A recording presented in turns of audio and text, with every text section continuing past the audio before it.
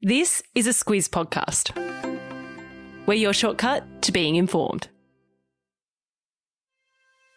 Good morning, I'm Larissa Moore. And I'm Claire Kimball. It's Wednesday the 24th of November. In your Squiz today, a wet summer on the way.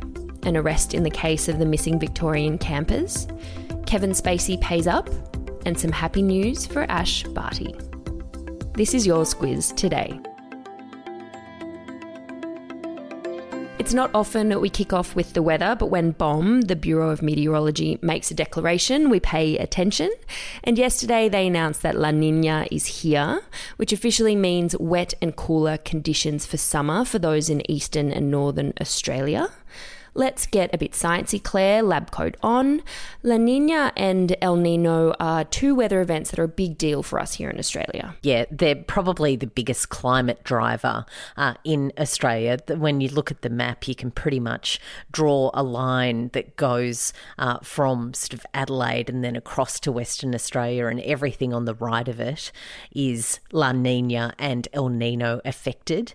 And on the other side, you've got the Indian Ocean dipole. So we'll let that go for another day, that one. But on La Niña, what happens is that there's cooler than average waters on the Australian side of the Pacific Ocean and warmer waters over the South American way. That results in these trade winds being stronger than average. They come from the equator, and that means more moisture over northern and eastern Australia, hence quite a bit of rain, and that's what we're going to expect this summer. So wet and cool for La Niña, and El Nino is the opposite. It's dry and hot conditions. So wet and cool for summer, not the best news for those looking forward to some long sunny days across the holidays. We had a La Niña last year as well, so it's a double dose. That doesn't happen too often. When it comes to this summer, what have the good people at BOM said to expect? They say that La Niña is not going to be particularly strong this year. That's all good and fine. The problem is that we've already had a fair bit of rain, and just a little bit more could mean some really significant floods when you look at South Australia, New South Wales, Victoria and Queensland. So there's flood warnings already playing out this week. That's expected to be a thing as we get more rain going forward, but that's also going to be a thing as we look in the coming weeks, probably into the whole of January and February. Yeah, so not quite the post-lockdown summer many were hoping for. Stand by for the official summer outlook, which will be issued by the BOM on Thursday. This story has been bubbling away for a while, Claire. The case of two campers in their 70s that went missing in March last year in the Wonnangatta Valley, which is between Mount Buller and Mount Hotham in Victoria. Yesterday, police arrested a 55-year-old man in connection with the disappearance of Carol Clay and Russell Hill. Yeah, it's a beautiful part of the world, that part of northeastern Victoria, but it is very remote and it's been difficult for authorities with that search. What we know about Clay and Hill is that they travelled from Melbourne's southeastern suburbs. Hill didn't tell his wife that he was going away with Clay, so that has added to the difficulty for their families. They were last heard from on the 20th of March last year. Other campers came across their burnt-out campsite, and the search has gone on from then. Police have said recently that they believe the pair have been murdered, and the arrest of this man, who is said to be a Jetstar pilot, he's been stood down now by the airline. He's also said to be an experienced bushman. No charges have yet been laid. The families are hoping to have some answers and some closure on their missing relatives from this investigation. On to politics, and Prime Minister Scott Morrison is set to introduce the Coalition's proposed religious discrimination bill into the House of Reps tomorrow. It's been a long time coming. It was an election promise for the Coalition. It's a pretty touchy topic, Claire. Yeah, and it was promised by the Coalition in the wake of the same-sex marriage debate, so that's why it's still on the agenda. It's been a to-do item for Scott Morrison, and he's really taking it down to the line this year. The plan is for him to introduce that bill tomorrow as you say, and it's expected that Labor will get on board, but LGBTIQ advocates have called for the bill to be canned. That's because it drags up all of these very complicated and difficult issues around changing the laws and potentially it being used a weapon against gay teachers and students at religious schools, for example, or gay staff at church-administered hospitals and aged care facilities. There's lots of state and territory laws around these things as well, so it's a difficult space to navigate. Yeah, they're talking about changing the rules on what can be said or done on the basis of religious belief. Expect to see a lot more about this one in the coming days. In entertainment news now, a court in the US has ordered actor Kevin Spacey to pay $31 million in compensation to MRC, the makers of the hit Netflix series House of Cards.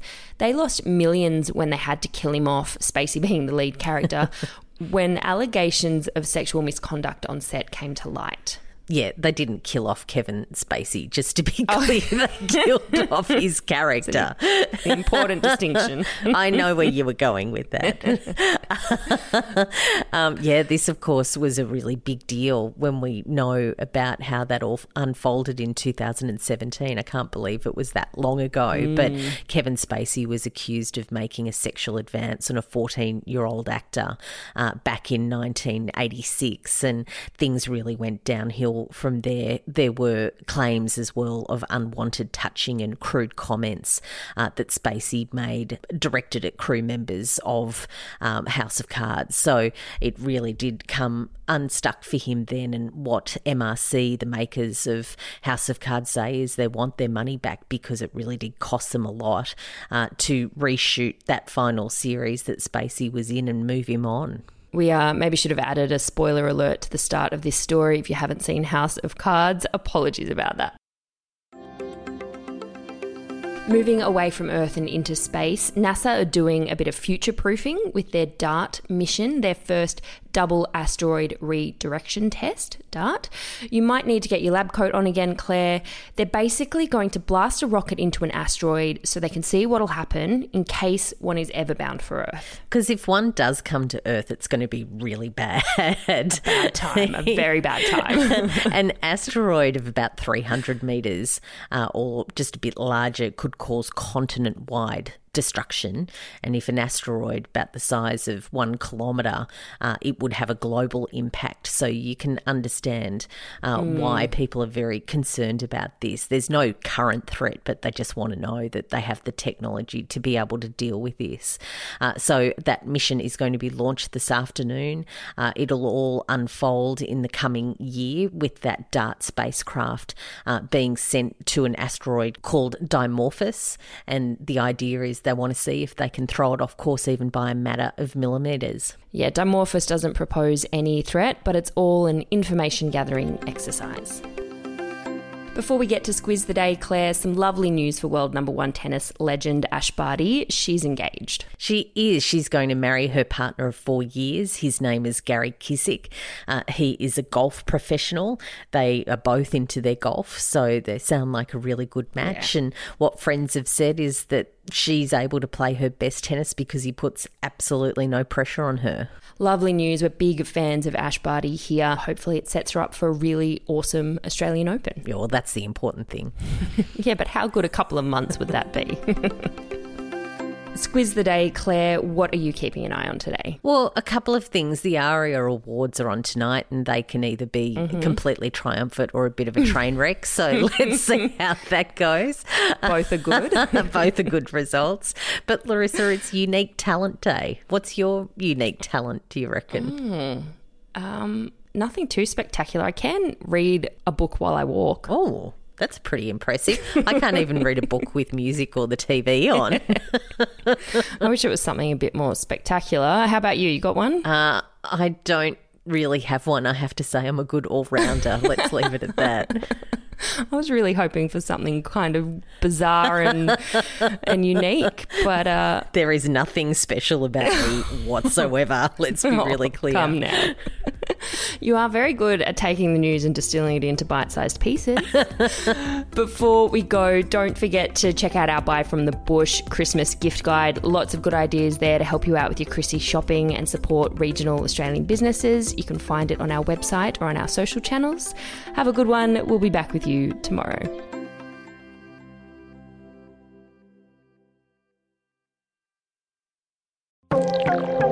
We talk a lot about cybercrime and hacking because almost every day there seems to be some breaking news about another big data breach. But NordVPN can help protect you online, kind of like a cyber bodyguard.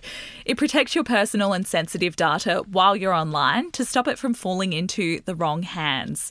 That way, you don't have to worry about keeping your identity and private data safe every time you log on. And even if you make a mistake and click on a dodgy link or open a suspicious email, NordVPN's threat protection will kick in and delete it before it makes a mess of your computer.